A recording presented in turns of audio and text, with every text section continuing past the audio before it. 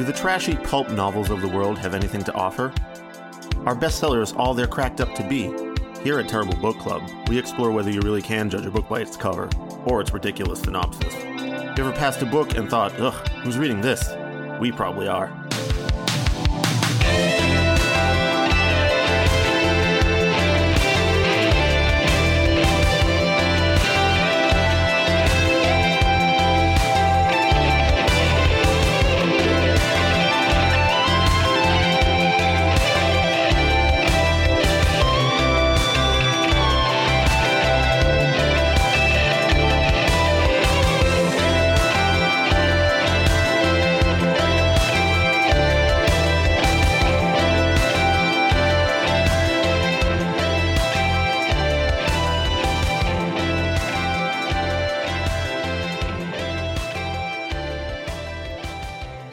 Welcome to episode 49 of the Terrible Book Club. I'm Paris, and this is Chris. Hi. This time, we're fucking dead! Oh, We're God. dead and What trying happened? to figure out just how to fuck with these incorporeal forms of ours. Luckily, a copy of David Strom's Beginner's Guide to Sex in the Afterlife was just waiting here for us when we arrived in Purgatory. That's the first thing I'm concerned with after dying is how do I get my dick wet? Yeah, I mean, thankfully we have The Beginner's Guide to Sex in the Afterlife, an explanation of the extraordinary potential of sexual energy by David Stom. Just in our hands right now, in our astral hands, It's ghost falling hands. through my fingers every time I try to grab it because it's not a ghost book. It's a real book you can find in real life. Right, so how are dead people supposed to be reading this? Like, are ghosts reading the physical book, or like, are you supposed to read it before you die, remember everything, like take really good notes, and then just like recall it after death? I'm not fucking sure. Well, I don't know. That part of the conceit of the whole book here is a little wishy-washy, much like everything else in the book. So, Yeah. I'm not going to think too hard about that part quite yet. I suppose you're supposed to go to the ghost library or perhaps haunt someone with a copy of the book. Perhaps. If this is your first time listening to the show, what we do here at the Terrible Book Club is that we read books that we think will be bad based on their cover, summary, title, synopsis, or some combination thereof. So we force ourselves to read books that we would never otherwise choose to read kind of in our, regular day-to-day lives. Usually this experiment results in a hilariously disappointing read like today, although once in a while a great book comes along that at least partially subverts our assumptions. So, we chose this because the title is absurd. I mean... Yeah, right out the gate, I forget exactly how we got exposed to this, but as soon as we saw it... It was on a list of the worst, self-help books, and we really wanted to do, a self-help book or, a how-to book. Unfortunately, this didn't actually turn out to...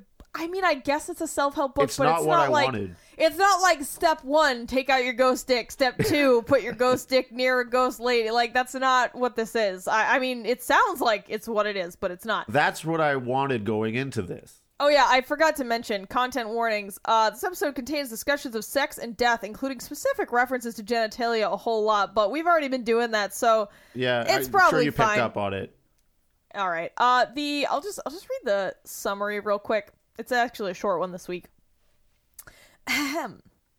The Beginner's Guide to Sex in the Afterlife is the follow-up to David Stom's quirky and popular Beginner's Guide for the Recently Deceased.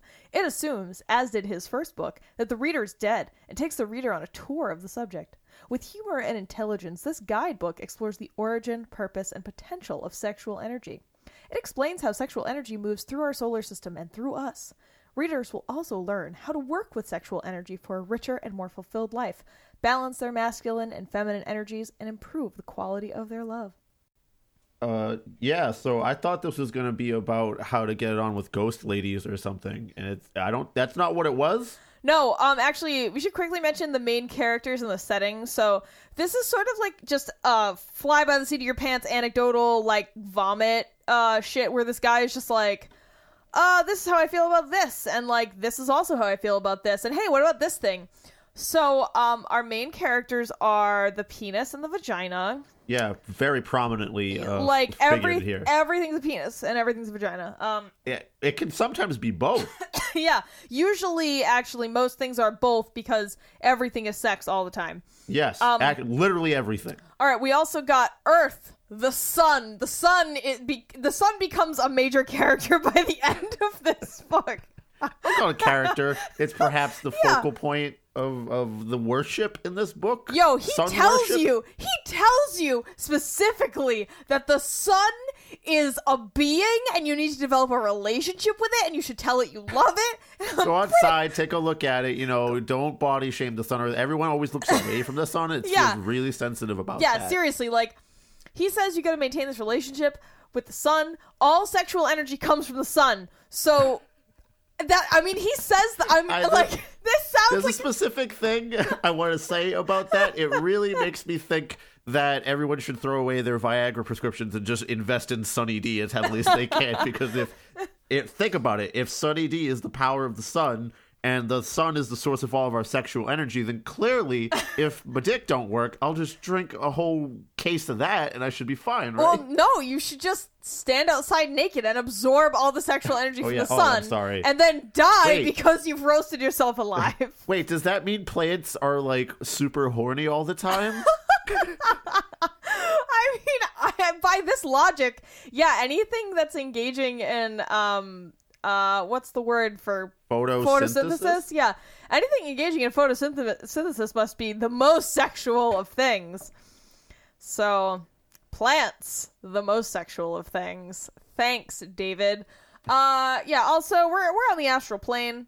So something I hated about this book, other than all of it, was how it was written. Like, I hate all of the content, but I also hate how it was written. Like, there's not much to like here. I'm going to be honest with you. No, I mean, I think there were like 3 statements that I was like, yeah, I agree with you there. Okay, but yeah, like he sentence. doesn't say anything like, horrible or bad. He generally has this very hippie-like quality of like, we should love in the best way we can. You should do, avoid conflicts or try to deflect them and not have negative energy in your life. But okay, great. Thanks for that little tidbit. That is also, really easy. I'm gonna disagree with you. I actually think some of the things he has to say could kind of be harmful for people. But I think quickly we can just run down a couple of things he said that I thought were fine. He was like, I don't know, what was he like? He was like, suppressing sex is a terrible idea. It's really unhealthy. And I was like, yeah, in general, that's true. I mean, unless you're like somebody who is chaste for some, I don't know, religious purpose, and even then that has or problems. Perhaps just asexual. Or perhaps just asexual, right? But like, if you have sexual urges, assuming they're not illegal or non-consensual, there's no reason to suppress them. But at the same time, he's saying, you still got to be responsible about, your fucking, and I agree with that. I think that's totally fine. Totally fine. Like you're right about that, dude. And I think he said, I don't know, there were like two other lines, maybe he's even generally one. just like, find the best quality of love you can, love with your whole being and not just with, a lustful intent or something. But that's fine sometimes too. Like, that's the thing I didn't like is he basically said that, he said that, you can't have sex without love. Having sex without love is like one of the worst, like, sins you can commit. Sex. Like, he doesn't say sin, but yeah. And I was like, dude, plenty of people have sex without being in love, like, all the time, and there's nothing wrong with that, assuming both parties, or all parties, I guess, are, kind of consenting to the fact that it's not a long-term and are honest with each other, which is very difficult. Of course, yeah, but you know what I mean, like, it can be done. I just feel like shaming people into only having sex when you're deeply in love is, I don't know, it feels real, like, Abrahamic repressive, faith much and like repressive. he told you. Yeah, like, and it's funny because he mixes a lot of different, there's like a real fucking cocktail going of religions and beliefs in this. It's pretty short much book. Everything and the kitchen sink. Anything he can drag in here to kind of fuel his very flimsy philosophy is ripe for the taking. Yeah, let's go over. So one is worship the goddamn sun. Like, he literally is like, worship the sun. But also God? Yeah. Oh, so fucking worship the sun. Also, fuck the sun. Jesus was talking about penises in Jesus was talking about penises and vaginas. he says that he's like, oh, this biblical translation could totally be read as though Jesus was talking about sex. And I was like, no, it can't be. They're like, no, you're taking this way pretty too far. much. Here's the deal: anything that's like a straight line is a dick, and anything that's a circle is a vagina. Yes, that's how this book works. Okay, right. And then, I just there laid you go. bare half the philosophy. He's also got like a dash of he's got all the chakras. He's talking about chakras and the astral plane. So like, yep. You get a little bit of that going. Got a little bit of the like tantric beliefs in there. I mean, it's kind of all over the place. Like you were saying, it's sort of just a kitchen sink of, or everything but the kitchen. Everything and the kitchen sink of like philosophy and religion.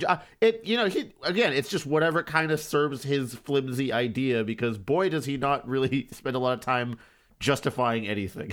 Yeah, I mean, and again, the whole premise of this book. So the joking, like setting for the book, device is that, oh, haha, well, you're dead now, and let me show you around the dead world, the astral plane. But he talks throughout the entire book as though he's either been dead before, or is currently dead now, and has intimate knowledge of afterlife, and he's confident. He's very confident in what happens. He says it in such a definitive way that it's extremely off-putting, because you're like, well, you're clearly not dead if you're writing this book, right? Like, as far as we know, no one has been able to reproduce a book from death. So, sorry. And I mean, I know that there are people who claim to be able to travel on astral planes and stuff, but like, we have no way to fucking prove that, because that's an experience that happens only to that one person. It's not verifiable, my little, I guess, problem with this, more than a little problem, is that why does it have to be a dead thing? Why can't this just be like astral plane sex book instead of... I was also confused about that. Like, and I guess it's because they're the same place, which I didn't know. But I guess. But how does he know that, and how is he sure about that? Exactly, that's the question. Like, it doesn't make sense. So like just the main premise. No, so the title is misleading. This does not tell you how to have sex when you're dead. Two, the whole premise is not. I don't know. It doesn't make any sense. Like, either we have to accept that the author is writing this from the grave, or that he can traverse the astral plane. And I'm telling you, I'm sorry, but I can't get there. I can't meet you there. No, can't trust meet you on the him. He astral plane. totally did it. No. He totally did it. Now have sex with him. Trust me. See, and that's how this book comes off. This whole book is written as though he's like this college freshman who just finished Philosophy 101. He's like, oh yeah, I'm gonna talk about philosophy in the cafeteria and get even his about the author picture looks like that. I'm so glad you saw that too, because I didn't know if you did, and I was gonna bring up how fucking dumb he looks. Sorry, but he's got this shit-eating smirk on his face, and he looks like he's in his mid-20s, yeah, maybe early 30s. What about it? Yeah, yeah. I don't know. He's got a lot of shitty things. Like, at the very beginning, he uses this convention where he's like, and now we're in Egypt, and now we're in Tonga, and now we're gonna go here. Like, we're dead, so we can go wherever we want. It's like, if the astral plane is separate from physical existence, why would you still reference things on Earth, right? Like, I don't understand. The astral plane is kind of like detective vision in the Batman games. It's just like a filter over like the real, like if you don't have the astral eyes, you can't see that shit. So the next Instagram filter is going to be at the astral plane. Like, yes, that's going to exactly. be the next one. And so it's written in this real like lazy way. He contradicts himself a lot because, I mean, I think that he might understand the nuance in some of these concepts, but he just doesn't articulate them well enough to explain them. So he ends up sacrificing actual understanding for wide appeal. So, like, my biggest example of this is that throughout the whole book, he comes across as this very heteronormative, Western, like, male, female, masculine, feminine, everything is one or the other. And then one time, he mentions that, oh, those words aren't actually, like, how you think about them normally, but meh. And it's like, dude, no, you have to explain it. You can't just say that because you're saying that, but what you're showing us is Western heteronormativity. And to just have one line that's like, oh, it's not really though. Like, no, it is then, because you're not spending the time to explain it. All right, this is, I think, a good jumping off point to start deconstructing his philosophy here. And the first thing that we can start off right away, aside from Sunny D being big dick energy, literally it really encapsulated. My first the first thing he hits you with is like, okay, get this. All creative processes are sexual by nature, you see. Yeah, cool. His biggest example here, my favorite example too, is he's like, okay, think about like, when you write a computer program, okay, guys, what's inside a computer? It's ones and zeros, right? Well, what if you put the one in the zero, huh? Whoa. It's like sex, yeah. I mean, and like, I can't help but laugh because it sounds like a joke someone would make about a philosopher, but this is really what this guy is trying Okay, to little tell sidebar people. here. I was reading this book in bed with my girlfriend next to me, and she asked me, she knows about this whole thing, so she asked me to explain to her what I was reading about, and I got to this part about, okay, I laid out that it was a whole sex thing, and this guy like likes to find sex and everything. So I go like, okay, so he has this idea about computer programs, and I go, okay, you know about ones and zeros? And she immediately made the finger through the whole gesture. So she knew immediately what was up. And he actually even describes that gesture in the text, which was just out of this world. He leaves no opportunity to have some kind of eye-waggly innuendo thrown at you no. whenever he can do it. And so he sits there and tries to explain how computer coding, hydroelectricity dams or something, like, because everything... a motor does the in and out thing, and I don't think that's exactly what's happening. I think it's the electromagnetic field actually spinning the motor, if it's like a coil and wire kind of style. Yeah, and he says all creative or processes. So I was like, oh, cool. Does that mean I'm like having an orgy every time I go to band practice or play a show? Like, yeah, you're having a Sense 8 style mind orgy every time you try to write music with your bands. Yeah, like that doesn't.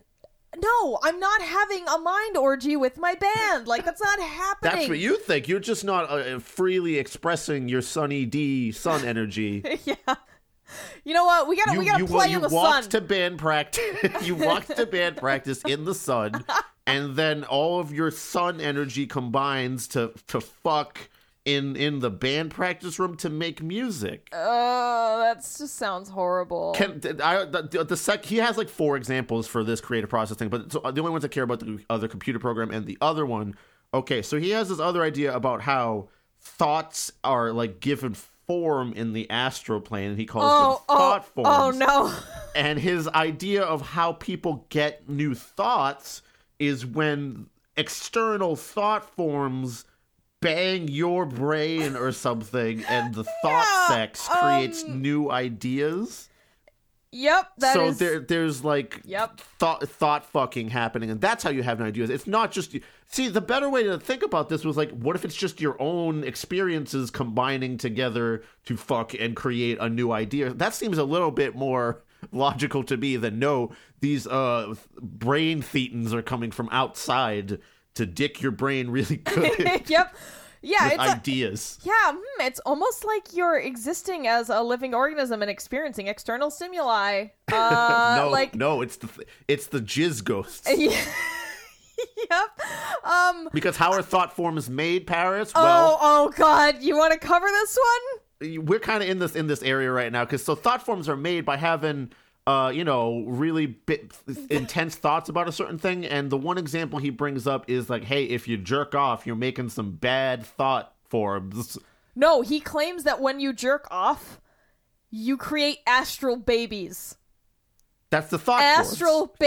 Astral babies and thought forms, I think, are 2 different things. I think they're the same. I think they're different. So every time, Paris, Doesn't matter. Time you've had a cool idea or like you came up with a new song, that was someone's jizz ghost entering your brain and fucking it until you had a new idea. And every time you jerk off, you create astral babies. What about every time I jerk off? What do I create? I'm sure that's the same thing. That's your masculine energy. You could be masculine too. David's all right with that. No. Well, no, because you're emissive and you create sperm, and those are astral sperms. They become astral so babies. When you do the lady version of that, you're emissing thought forms as well. Oh, God, I just want to die. I just want to be dead.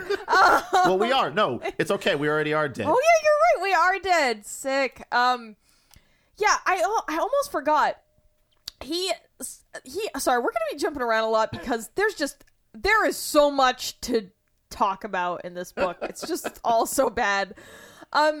He opens the book by saying, the most profound and mysterious thing ever, sex. And I was like, dude, sex is A, not the most profound, or B, the most mysterious subject. There are copious scientific volumes on sex and emotions and physical if he didn't bring up the statement. Finger in the hole thing so often, I would question whether he knew how to do it, to be honest with you. Yeah, Maybe he just didn't know at first. And honestly, so mysterious. This book is so full of logical fallacies.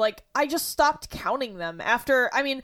It's been a long time since I've been in my philosophy mode, but that actually what I just talked about is an example of a divine fallacy where because something is so great, it must be the result of divine forces. Sex is so cool and so awesome, so it has to be profound and mysterious and divine. And it's no, it doesn't. He does the modal fallacy, just because something looks like a penis and something looks like a vagina doesn't mean they have to be representative of genitals, but it's a thing that he layers constantly to make his sexual that's philosophy the whole book. happen. I'm going to be honest with you. Oh, God. There's false equivalence and false analogy. It goes on. Hey, you know what? Anyone out there who wants to teach fallacies or logic in a philosophy class, use this book. That would be a fantastic use for this book, actually. Yeah, that is probably the only reason this book should be read or shown to anyone. It's a great example of a lot of logical fallacies. Not only is his logic thin, but his use of metaphor is as well, because boy, does he have the most basic bitch metaphors in his arsenal and examples for things. Dude, that's what I mean. All these, false analogies, he's just yeah, that thing's like that thing. And it's no, those things aren't alike. You're just saying they are. Do you remember when he fucking dropped the mango analogy in the middle of doing it? He just stopped. Please elaborate on the mango analogy here for our listener. Okay, so this is actually towards the end of the book. He's oh right. So one of the phrases, I have to explain this before I go into this analogy. There is a phrase in this book that he repeats probably anywhere between 12 to 20 times. It's a lot of times in a book that's only 180 pages. He loves to talk about sucking dry, sucking it dry, sucking them dry. He's got to suck everything out of everywhere to get the pure thought forms out of everything. He's harvesting them directly. And this is what Chris was talking about. We're he'll never skip an opportunity to make a sexual illusion or whatever. So at one point he's talking about how you can have a better quality of love if you balance all your chakras and your masculine and feminine energy. And the way he really drives the point home is looking with love allows this deep penetration into reality. Yep. So not only are we fucking the sun over here to help worship and complete the circuit or whatever, but we're also fucking reality itself, man. That's the true sex master of the astral plane coming at you. Yep. He says, okay, so he's the love expressed by this first couple we observed is a product of their personality. And he thinks personality is kind of lesser, a bit your base, your very base nature and urges, and he thinks your individuality is the higher representation of yourself, the more elevated and learned and considerate version of yourself. So he says, our personality expresses the kind of love where we don't really love the other person so much as what they can do for us. Our personality is usually offended by the suggestion, but it's true. It loves taking what the other can give and loves being satisfied. If our partner were a mango, our personality would love them for their succulent flesh, which it would then proceed to suck dry. Eventually, when our partner had nothing more to give, our personality would have no trouble discarding them. The love expressed by the second couple, on the other hand, was a product of their individuality. Then he goes on and he doesn't do the comparison with how the mango would be treated in the second couple. And I'm like, nope. Dude. Mango is just a sinful lust fruit. No, mangoes are delicious and I love them. And I will not have you treat my good fruit that way, you fucking terrible author. Damn it. You know what? I can handle a lot, but don't you touch my fucking mangoes. The jizz ghosts and astro babies are totally fine with you. Hey, by the way, I didn't mean to interrupt. You can go first. Oh, no. I was just going to say, hey, you know what, man? Mangoes are part of my everyday experience. I literally have them every morning in my breakfast smoothie. Frozen mangoes. They're close to my heart. That's just your lustful personality driving you instead of your individuality, Paris. You got to balance those chakras so you can eat a mango the right way. Yeah, I know. Look at it with love in your heart so that you can fuck it or the sun. No. I don't know. What if you squeeze the mango juice into the Sunny D? What happens then? Is that like a superpower drink? You just become like a super sex being. You'd have a huge dick energy instead. What was I gonna say? I remember what I was gonna say. You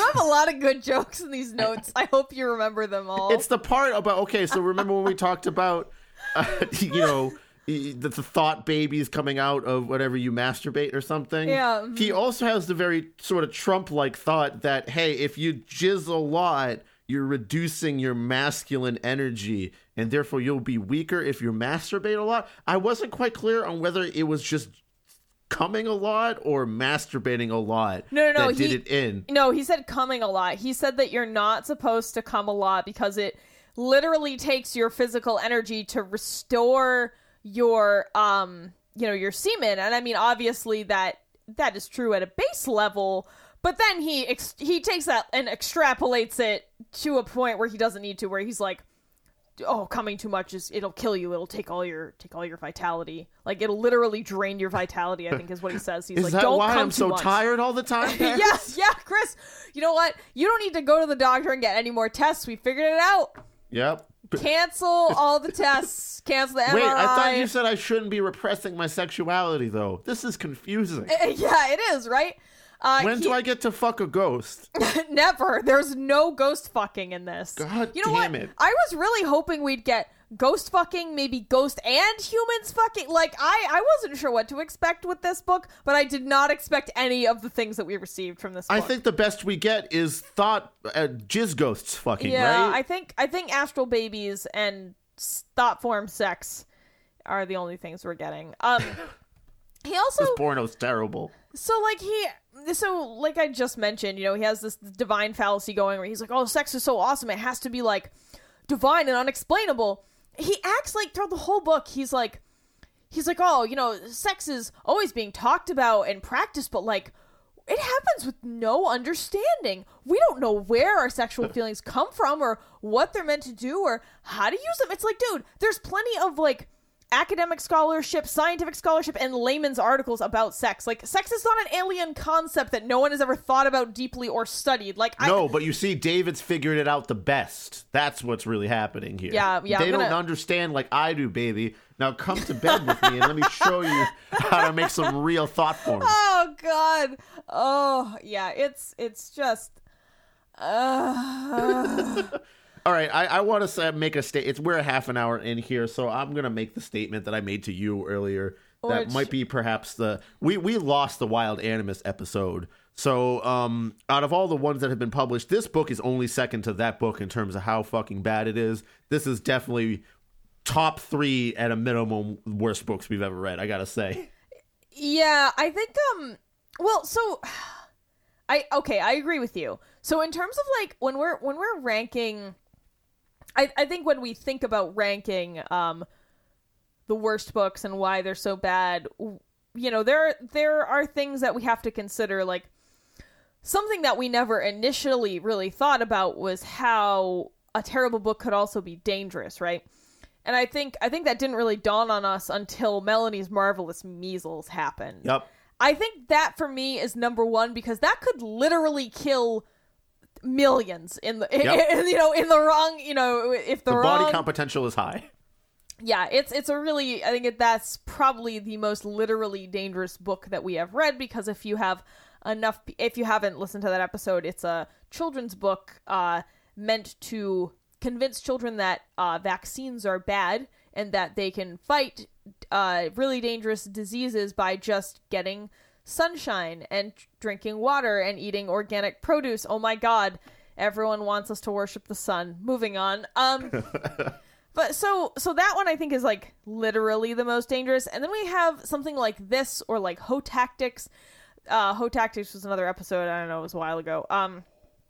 Where we have people giving advice, and no matter how well intentioned they are, the advice might fuck up some people's lives. Like Hoe Tactics, I feel like, dude, if you're not ready to almost prostitute yourself for profit, like to emotionally and mentally prostitute yourself for profit, and in some cases actually prostitute yourself, like, first of all, I don't even know if anyone can really be ready for that and actually kind of all for it. I mean, I don't have anything I'm sure against... there's people out there that live that life very comfortably. Sure, like, there are positive, willing sex workers, but they are the extreme minority. Most sex work is forced or coerced. So, I think that, like, if you're going into it willingly and you actually enjoy it and it's not... I don't know. For me, I find it really hard to believe that work like that doesn't have deep mental and emotional consequences. I mean, and physical in some cases, So well, I think definitely has consequences, but it might be fine for some. Like, even if they're negative, they might be able to cope with them in whatever way they have. I'm not. It's definitely a line of work that can have a lot more danger to it than a lot of others mentally. I guess I could say, just dealing with like creeps online. Yeah, I mean, and also I think that. I actually think I'm maybe getting too close to merging two things that are very dissimilar, but like with Hoe Tactics, that book was not an instructional book for sex workers. Nope. That was just for your average woman who was trying to go on dates, and that's why I actually think it's very dangerous, because you're telling women, I mean, you can listen to the episode, but it's essentially like you're telling women, men are going to play you no matter what, so you got to play them first, and you got to treat men like marks, and you got to get as much money and physical goods and as much benefit out of that relationship as you can, play them for 6 months to a year, and then bounce. And I just think that the average person isn't really ready to become a hustler. At the top like of the that. book, he says this is for only them real hoes, though, so there's supposed to be sort of a self-selection thing happening there. Yeah, but that's probably not going to happen in real life. I would say that book is more dangerous than this one, though. This one's just stupid. Yeah. This one, I mean, this one is, just kind of all over the place. I will say, though, it was really easy to read because it was so dumb and short. Yeah. Like, it wasn't... It's surface-level interpretations of a lot of things. Yeah, it's real, just like, you can read this while barely paying attention. It definitely wasn't... Like, it was painful to read in a different way. It wasn't painful to read line by line. It was just painful when you realized how dumb it was. Like, actually, it was more painful when you stopped to think about it for a few seconds. But yeah, I will agree to the point you made like 10 minutes ago before I started rambling, that this is up there. I think. Let's talk about some more stupid shit. How about the pyramid metaphor? Dude, that was dumb as fuck. I don't know. Okay, so, like, you have a pyramid. This is when we were in Egypt, when we used our astral dead body or whatever to fly to Egypt to see a pyramid. Can't just Google that shit when you're alive, I guess. Or just imagine the shape of a fucking pyramid. Also that. Well, you see, the pyramid thought form hadn't fucked my brain yet, so I didn't even know about pyramids. Anyway, so the idea here, okay, there's 3 levels of, like, philosophy. There's facts and figures, and by the way, that's bullshit. Facts and figures are crap. They contradict each other all the time, man. We don't need no facts and no figures in here. Hey, statement. Hey, how'd you get that fucking pyramid? How'd you get that pyramid without facts and figures, you fuck? That's all I could think about. I was so mad.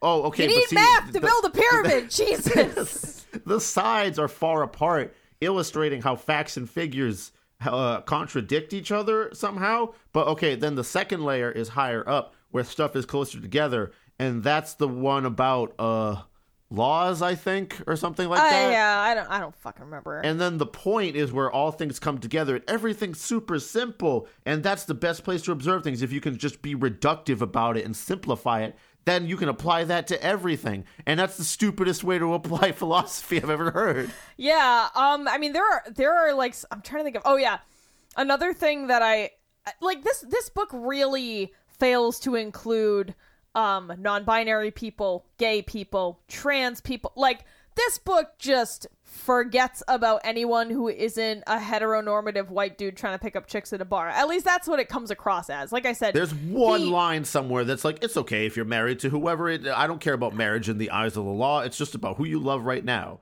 But their energy better be like kind of feminine if you're masculine. He wants you to balance everything and have an androgynous mind. Right. But he still talks about masculine energy people being attracted to feminine energy people, which by the way is the same thing as yin and yang for some fucking reason. Well, I mean, yin and yang are he did actually use those in the correct sense. Sorry to burst your bubble there, but I thought he was just throwing shit together.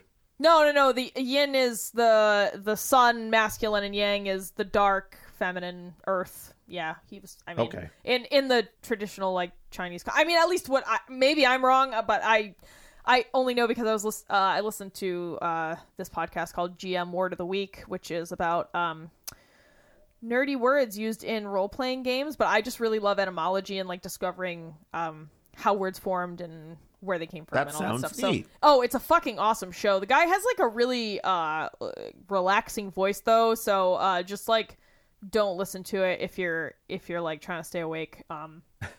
But anyway, back I don't know. to stupidity. He was talking about those things recently, so that's the only reason it's in my mind. But he says that your like astral body is the blueprint upon which your physical body was built.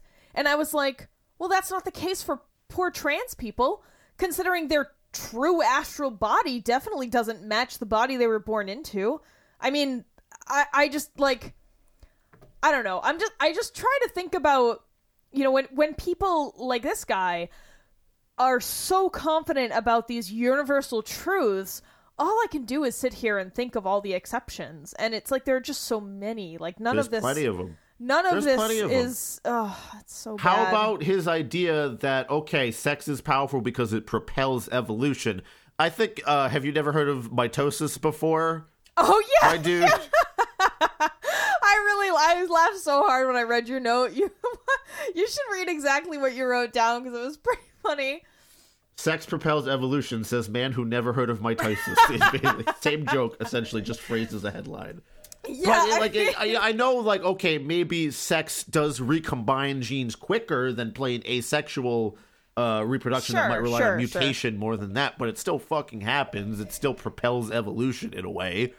Yeah, I mean, he does a lot of things like that, and I don't know, like we're saying, you know, he did make a statement that was like, I don't care. It doesn't matter what genitals are being used as long as there's masculine and feminine energies, but then he spends the whole time talking about dicks and vaginas and how everything is a dick and a vagina, and it's like, if the actual genitals don't matter, then why are you always talking about dicks going to vaginas? Like, I just think that know what is also a dick or a vagina is a certain thing that a Tongan man seen.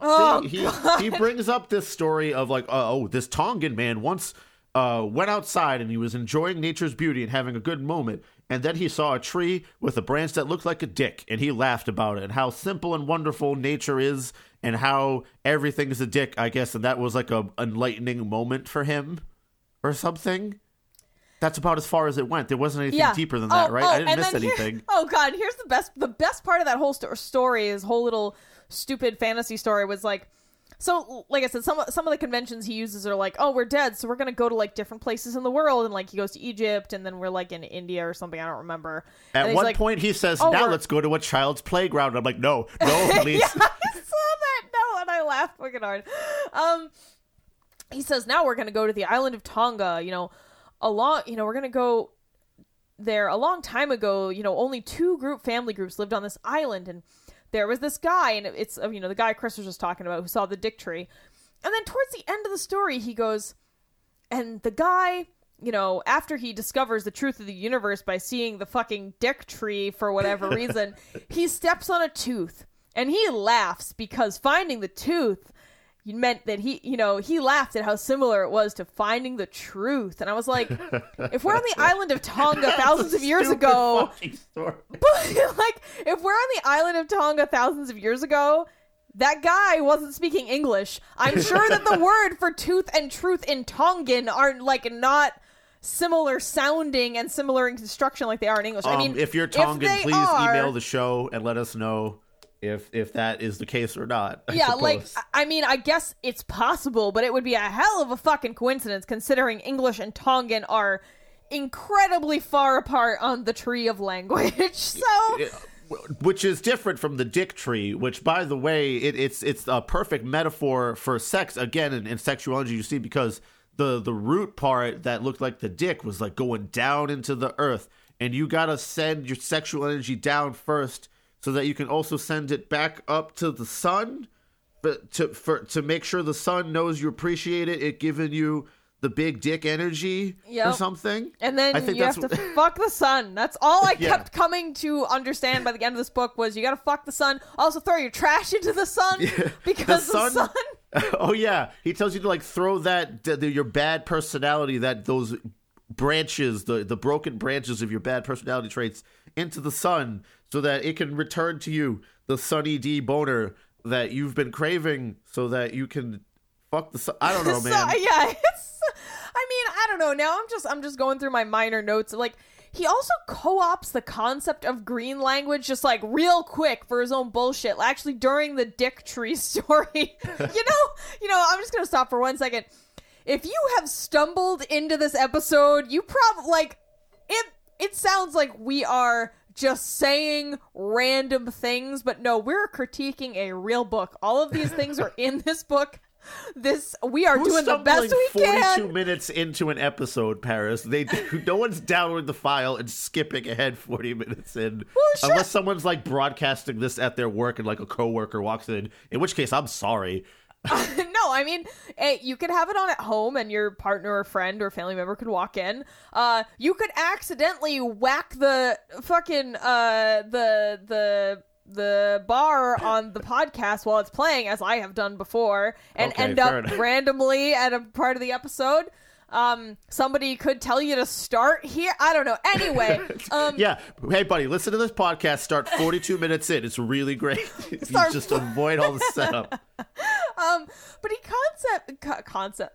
Jesus Christ, co-ops the concept of green language, which is weird because he doesn't really bring up any other occult or alchemical kind of like esoteric magical shit at all. It's all very, like we said, like Eastern tantric stuff and like the Abrahamic faiths. So it's weird that all of a sudden green language is there. I mean, green language is also called bird language. It's an occult or alchemical idea, and it's supposed to be the perfect language that exists between the divine. And alchemical practitioners in particular consider green language or bird language the language of true knowledge. And that's kind of what he's referring to when he uses it, although he just throws it in there. Like, I swear to God, this guy was just like Googled like one true language and like this is what he found. I mean, I don't know a lot about it. I've just heard about it before because I've read a little bit about I've only ever heard of bird law before. Bird law? What's bird law? You should watch It's Always Sunny in Philadelphia to get that one. Oh. I thought this was a real thing. You had me going there for a second. No, sadly. I was like, what is Let's talk about more dumb book stuff, like how the classic, like, idiot. There's 2 classic idiot examples that I saw in this book that I just rolled my eyes at because you see them in stupid books everywhere, One was that example of selfish lovers and like, oh, he picked her up at the bar, therefore he doesn't really care about anything at all. And this is bad sex because, God forbid, you just hook up with someone one night. And then the other classic idiot example of like, hey, man, energy doesn't ever die, so that means we don't ever really die, right? Oh, yeah. That's an argument a lot of people have made for reincarnation or the existence of the afterlife. But I don't really... Like, I've never really read anything that has made me feel like they've made that connection. It's just kind of like they're making... It's almost a false analogy, right? They're drawing... Yeah. That's all it is. You know, it's like you can't really use the same words to talk about physical objects that you use to talk about emotional states or feelings, right? Like energy isn't sentience. That's all it comes down to. Yeah, right. I mean, he also, like, the whole thing about, like, the sun is the source of sexual energy, too, is this, like, extremely reductive, like, well, all life on Earth is due to the sun, therefore the sun is the ultimate source of sexual energy. And it's like, dude, like, yeah, if you're gonna get, like, real reductive about it, I guess, like... No, but because, see, when you stand that... at the top of the pyramid with the point where everything's so simple, you can understand everything, because when you're at the top of the pyramid, you just don't have to fucking think about anything. That's really what that is, dude. The top of the pyramid is the part where you don't have to think about anything. So everything seems real easy to define. Yeah, I mean, I just don't, like, but you could also get real reductive and say that about water. Like, all life on Earth couldn't exist without water either, or, like, well, you know, with moisture... he has to go back and rethink this whole thing now. David, I'm sorry to burst your bubble here, but like, what about air? What about air? Why is, you know, oxygen not? Why aren't we trying to fuck oxygen? Like, I mean, I feel like, actually, no. We are trying to fuck oxygen. True. Because without oxygen, there's no fire, there's no sun, right? Yeah. Oh my God, hey, you're fuck right. Oxygen. We're already fucking the sun in reality over here anyway, and thoughts. So honestly, why not? I mean, just get in the bed here, Air. Like Air, come on in. There's room for you. Yeah. No, Chris. We can only have pure, true sex when we're in love with the other person, and he never talks about multiple partners. True Christian monogamy is the only thing that this guy is peddling, no matter how much he protests. Yeah, and God does randomly come up. He's like, oh, this relationship that is seen in the eyes of God. Also, the sun is God. The sun is God. He says that a couple times. Yeah. So, yeah. Yeah, I mean, some other dumb shit, like, he's talking about chakras, and he says, we possess a system of ducts that are specially designed to carry our sexual energy up to our head. And my note was just, you mean nerves, bro? Like, I don't, like... Like, what? How about the worst definition of sex I've ever heard? Okay, this is David Staum's definition of sex. So if you've ever wondered, hey, am I a virgin still? All right. Sex is the rhythmic intercourse of polar opposites. No. So if you ever put a cold marshmallow in a warm fire, yeah, you're not a virgin anymore, bud. Don't worry about it. You did it. Let's see. He also makes this really grandiose assumption that I don't know. I guess I can forgive him for, because it's common for humans to do. It's common for philosophers to do. Even he says that the essential purpose of the cosmos is humanity. He says this indirectly. He says, with sex responsible for nothing less than the essential purpose of the cosmos. And he goes on, like, I really think he believes that either human life or just the existence of life overall, like organisms, is the purpose of the cosmos. And it's like, I mean, it's a nice thought, but like, let's not get ahead of ourselves. Like, yeah. There's no reason to believe that humanity or frogs or cats or water bears or any of this shit is the purpose of the fucking cosmos. What about those horny plants that are always trying to fuck me with their dick roots? No, that's only on Tonga. Oh, okay. Well, as long as I don't go there, I think. Yeah, just don't go to Tonga. That's a stupid fucking book. Holy shit, Paris. No, it's... And, you know, and, like, he never really... he never addresses things in detail. I mean, that's like one of my main complaints, like I said, is that he ends up contradicting himself a lot because he just glosses over things. Like he says, don't ever suppress your sexual urges, but also don't let it get wild. And it's always good to give into your sexual urges. But then, like, he never tackles pedophilia, rape, or bestiality, which I feel like are really crucial if you're trying to create a sexual philosophy and talking about suppression of sexual desire, and balancing your sexual desire. Like, those are kind of the three things that are really important to address, and he never touches any of them. Well, just David's, he knows all this stuff for sure. He knows what holds atoms together, Paris. Do you know what holds atoms together, Paris? I mean, aren't atoms, actually, I don't even know what atoms are really held together with, to be honest with you. It's love, actually, Paris. Turns out. Great. Okay, cool. I'm glad I know that now. I'm glad. Do they, like, hug real hard? Is that what it is? Yeah, electron. Wait. They're constantly grinding up against each other because that's the definition of sex, and therefore the nucleus rubs up on the sexy electrons who are feminine because they're a circle, and the nucleus is the dot in the middle because monads, Paris.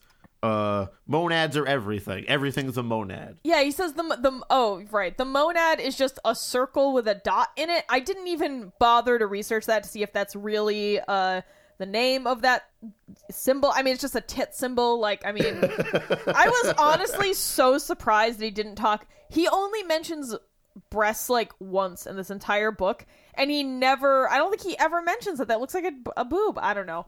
But like, he's just so terrible. Do you have any other stupid things to talk about? So I got a couple of actually stupid and potentially dangerous ideas. Actually, the most dangerous of all of these ideas, other than forcing yourself into heterosexual white Western marriage. I don't know why I said white. There's just something real white about this book. It just exudes whiteness. I don't know. Did you get that feeling too? Pretty much. I mean, it reads like a book. He touches on like these Eastern cultures in a very surface way, like someone that took a trip to India one time. Yeah. Yes, you're right. That is what it is. Yeah. Okay.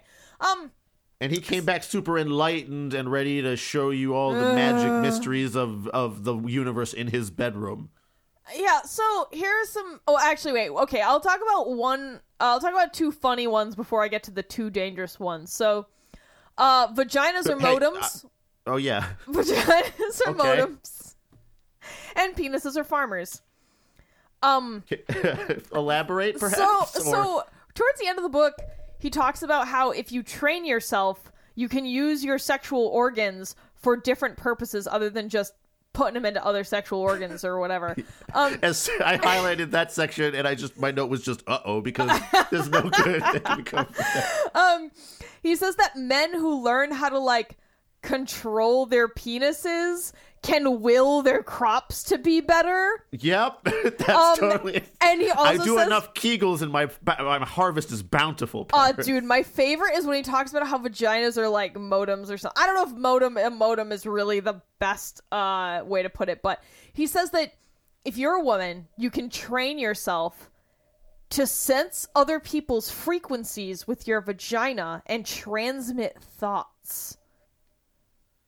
I mean, have you tried? I mean, if he actually taught me how to do it, that'd be great. But he didn't teach me shit in this book. Yeah, that's another thing in this book. There's not really any, for the conflicts that he mentions you might have in your, I don't know, thought sex journey or whatever, your sun fucking whatever the fuck you're supposed to be doing here. There's no examples of, conflicts that you might face and, strategies to cope with controlling your sexual energy or balancing your masculine and feminine energy. He just gives one example of here's a bad thing and here's a good thing. Be like the good thing. Yeah, he doesn't actually, like I said, there's no showing, there's no explaining, there's no teaching.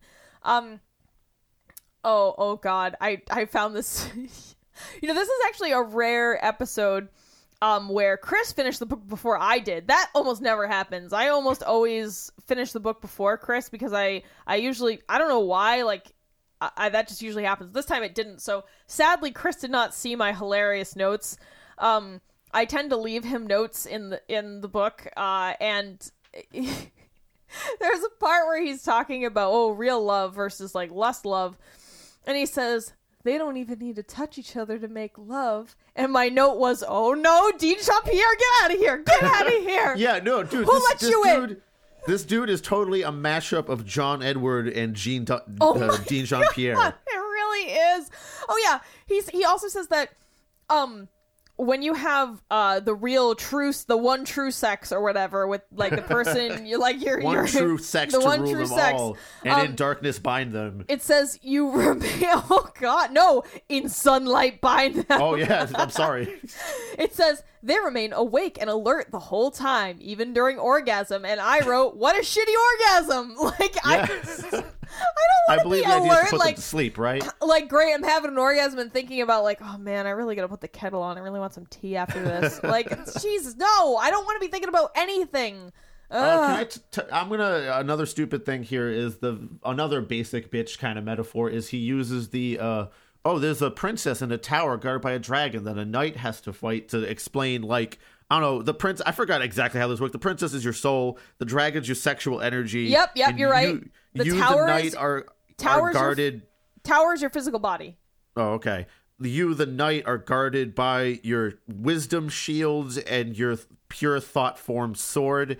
And like he talked about your aura as if like it grants you protection from the dragon and from the jizz ghosts from earlier. Yeah, that's so right. My note on this one is like, I'm pretty sure only paladins and clerics can take that feat. If you're a ranger or a thief or something, you're kind of like, what are you supposed to do? Yeah, like, does that... Wait, oh yeah, I see your note. +2 defense to jizz ghosts, semen demons. I couldn't decide whether to call them jizz ghosts or semen demons. Demons is pretty good. Alright, so... Alright, my other funny, like, alright, two funny things, two bad things. So, the one thing was that vaginas are, like, I don't know, weird cell phones or modems or something, and penises are farmers. They can just will crops to grow. Yep. He actually states that love can heat matter and make it malleable. And I was just like, excuse me, I've been able to just cook food through sheer force of will my whole life and didn't know? No, you have to really love that Hot Pocket. Like, look at it with, like, real understanding of the Hot Pocket's whole being. Chris, you just uncovered something. Hot Pockets are the perfect food. Do you know why? Why? They are both a 1 and a 0. They are both. Oh my God! They are holy both, shit, Paris! I always knew it on a vagina. deep level, but did you say a hamgina? No, but I wish I had.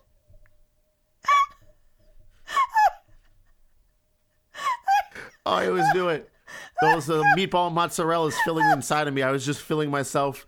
You know, that's actually it. You know, the perfect middle school meal of a Hot Pocket, some Sunny D just fills you. That's why. With the perfect balance of sexual energy. That's why you're so horny all the time. Horny. Chris!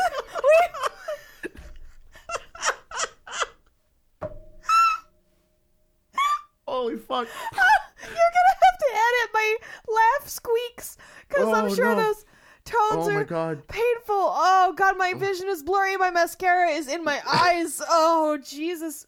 We've unlocked the mysteries of the universe, Paris. Everyone listen out there, go get yourself some Sunny D and a Hot Pocket and go to town. Oh. You know, fuck oysters, Sunny D and a Hot Pocket.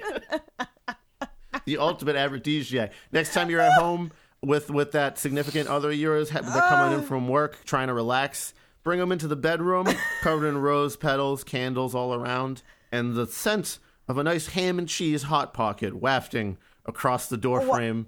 Did you say wafting? Yeah. Wafting. I'm sorry, I mispronounced it. Wafting, I'm sorry. No, it was actually funnier that you said wafting. And don't forget the Sunny D in a wine glass perched on the nightside table. Oh, wow.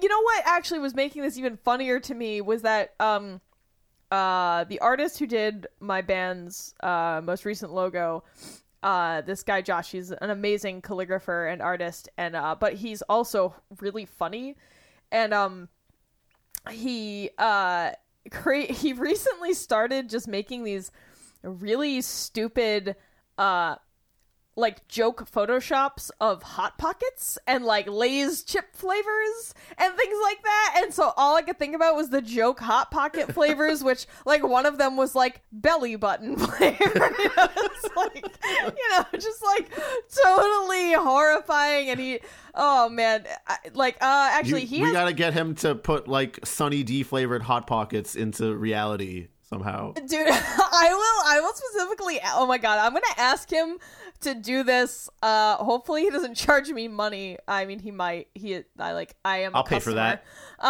For the ultimate hugest dick energy food ever to be free. Like at least concept arted out so I can go to whoever the fuck owns Hot Pockets and Sunny D. That should be the image for the episode. Yes, please. Oh my god, he's honestly probably too busy to make it in time, but I will ask him. I'm just gonna we could find someone else to do it too. I'm sure there's like a template out there or something. His oh no, I'm trying to find what the Instagram he made was for the fucking like we'll post stupid... it with the episode too. Yeah. How about that? Fuck, I can't remember what it was called. God damn it. All right, Paris. We don't really have. No. I'm sorry. We'll find that. We'll let you know what the. There's another stupid thing that was in the notes that we have for this episode. I think you should bring up. I think after what we just uncovered, it's not going to have as much impact, but I think it's a real bright idea, and it's your global warming. All right. So we've talked about how this guy thinks the sun is the source of all sexual energy because he just forgets that other elements are needed to create life, and he thinks that the sun is just somehow more important. And so, he has a point, right? Like we all need the sun, crops need the sun, people need the sun, fucking everyone needs the sun, right?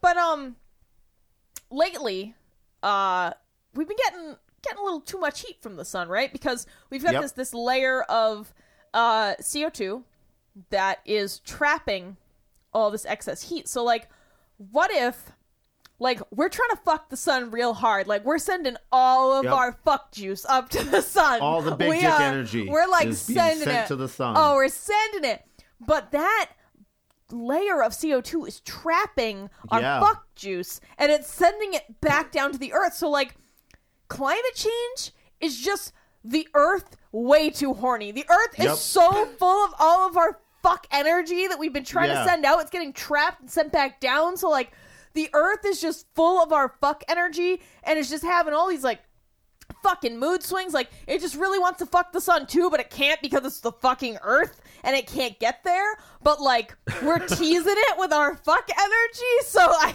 think we need some cap and trade fuck energy deals passed in Congress so that we can reduce fuck juice emissions. Oh, wow. Yeah, so Earth is too horny. Climate change. Actually, I have the two serious, actual problematic things that I need to talk about. Let's close on that note, I suppose. Okay. The two things that he talks about in the book that I think are actually harmful. He says that seeing beautiful things gives you more life force. Hey, are you dying? Go look at a painting. Go to a symphony. Obtain more life force. Like. Also, what if I'm blind? Which I kind of am. Yeah, you are technically, legally. Does that mean I get less of the good juice or whatever? Well, I mean, beauty isn't totally dependent on color, right? Or vision. Well, seeing is dependent on vision. Yeah, that's seeing. It's also the seeing parts, not just the colors. Sorry. Yeah, it's bad all around. I mean, so again, you have him not thinking about the kind of the full gamut of what humanity looks like, right? He's forgetting about trans people and gay people. He's forgetting non-binary people. He's forgetting about those of you who may not have, perfect full color, sharp vision. I'm sure there are other criticisms that could be made. But then he says this. So after he's like, hey, you kind of dying? Go look at a painting. I mean, he doesn't actually say that, but he literally says, seeing beautiful things gives you more life force. I mean, I'm assuming what he meant was that, like, hey, if, your life is kind of shitty, like, maybe go look at some art stuff or, like, go outside. But that's not really how it comes across. And he then immediately after that says, hey, if you're depressed, just go love someone. What? Simple. Easy peasy. What? It's easy, Paris. Like, dude, I don't think you understand what depression is. And also, like, telling someone you can fix your world just by loving something. I mean, Wouldn't it be nice if that's how it worked? Well, and that's what he says. He's like, the whole time, he's like, he kind of goes back and forth because at some points in the book, he's like, oh man, the pinnacle of human existence is like finding that person, that makes you whole. He literally says it, like finding that other person that makes you whole and like merging your minds with them and like balancing your masculine and feminine energies. And then at other times he's like, oh, you don't have to be in love with a person. Like, love a cat, love the sun, love a tree. And you're like, okay, so, which is it? Is it, do I find my quote unquote soulmate? Or do I just force myself to love this cat because I don't have a soulmate, but I have to love something, because I guess you can just spontaneously push love onto things. And I mean, and that's not healthy either. I mean, the ramifications of this book are many and terrible. He wants you to fuck them with your jizz ghosts, I think, more than your actual parts is the idea here. Oh, yeah, that's true. I did forget about my jizz ghosts. Yeah. Don't forget about them. They're always there watching. They're always there. All of my astral baby is just floating around. Like, I mean, so what's like the limit on the astral plane? Is it just like infinite? I guess it's infinite. Let me right? tell you, if it's every time someone masturbates, it's fucking crowded out. That's what I'm saying. Like, it's gotta be. It's gotta be. Ooh, sorry. Excuse me. I've been yelling about Hot Pockets for too long.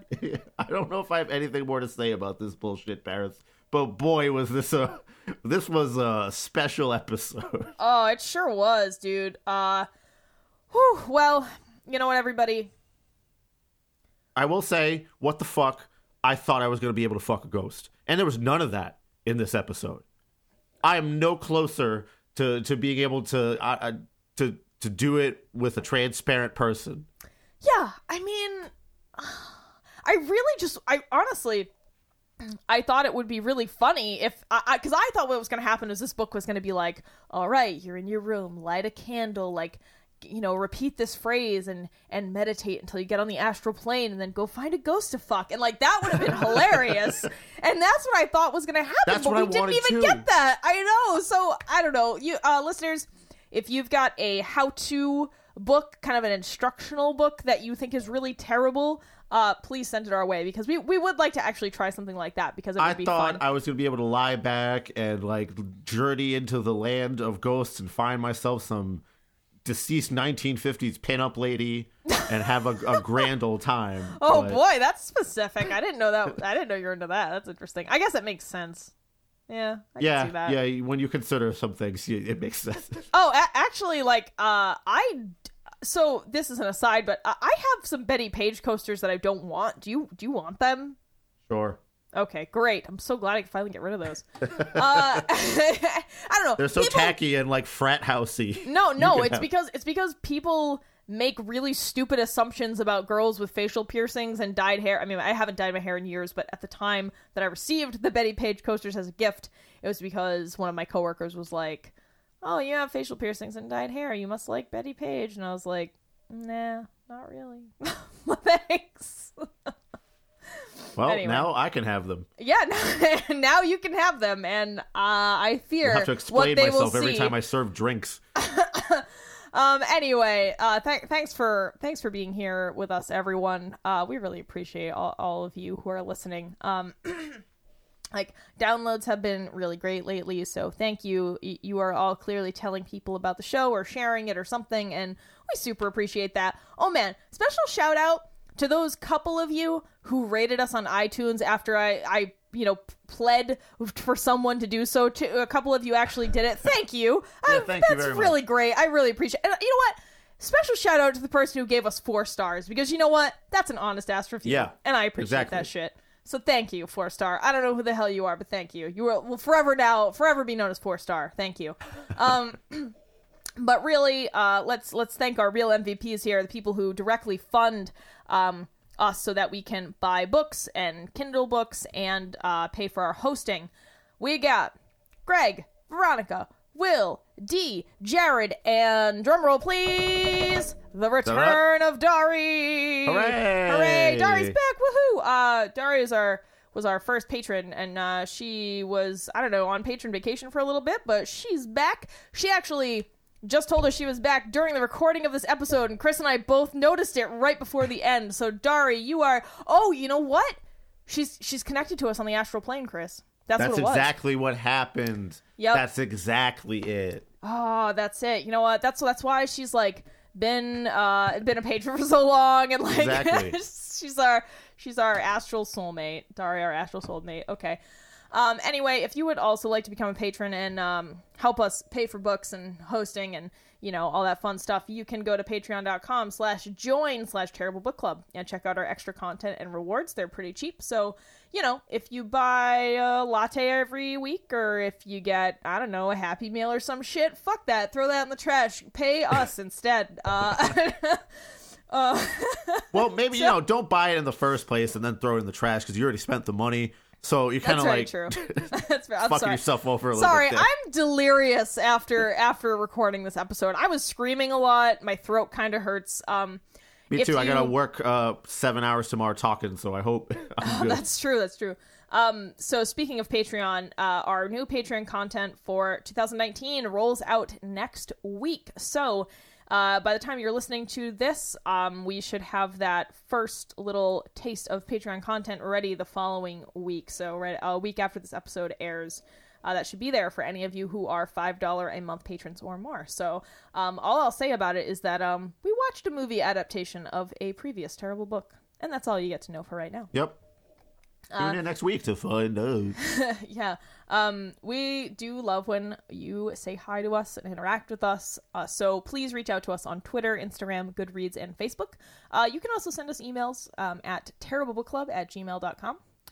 And yeah, that's kind of all I got. I mean, hey, if you're like those other awesome people, like our patrons and those glorious humans who gave us ratings and reviews on iTunes, please just share the show on social media, tell people about it. Honestly, word of mouth is really powerful with podcasts because there are so many, like, hundreds of thousands of podcasts, or tens of thousands of, I don't know. There's a lot of fucking podcasts out there. There's a lot of ways to spend time putting random people's voices in your ears, and some of you choose to put us there. Yeah, so if you tell other people... We can jizz ghost our thought forms about bad books into your... feminine brain receivers modems. I don't know. I think we're both broken, and I think I'm gonna go drink my last Treehouse beer and pet a cat. I think that's what I'm gonna go do. I have some Sunny D and a Hot Pocket lined up, and I'm gonna call my girlfriend. And oh boy! All right. Well, good night, everybody. Bye.